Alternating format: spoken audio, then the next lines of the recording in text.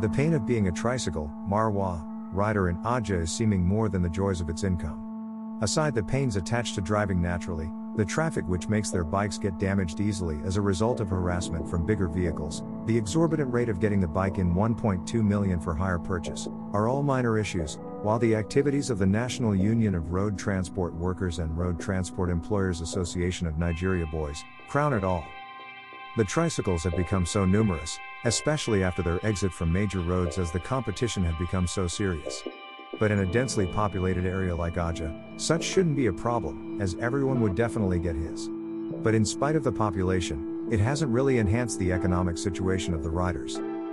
From intervals of time, they have to buy tickets from the Nurtu and Meridian boys. These tickets are broken down this way: before the start of work for the day, they must buy the booking tickets, which is 800 naira, state and union tickets, 500 naira, levy tickets 300, turning ticket 100, which is usually done by inscriptions on the screen of the bikes by marker.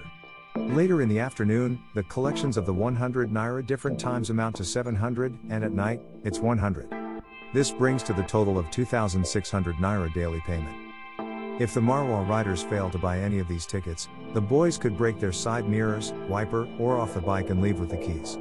Usually, these actions lead to physical combat by the two parties. But at the end, the garage boys usually win because of their numbers and live bodily injuries on such drivers who would still have to treat himself from the money.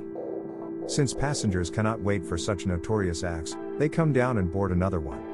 During this process, the rider loses at both ends and even have to treat himself from what he earns. The boys have cried, but nobody listened to their cries, and now they've folded their arms like an ostracized man on the streets, and they are still not noticeable, but have passed the aggression on passengers. For instance, from Ajah to Langbasa and Bidor, Marwa were boarded at 100 naira before coronavirus pandemic. During the pandemic, the price flew unstably several times before the eventual permanent price of 200 naira, due to the social distancing protocol, as only 2 passengers were allowed to be conveyed at a time. But when normalcy was restored to garages and passengers can board in full again, nothing has changed. The boys pick their 4 passengers and collect their 200 naira each. When the Social Watch tries to ascertain this, the riders said that before the return of normalcy at garages, the Nurtu and Meridian have inflated their prices for tickets, that the only way to meet up is to stick to the 200 naira charges.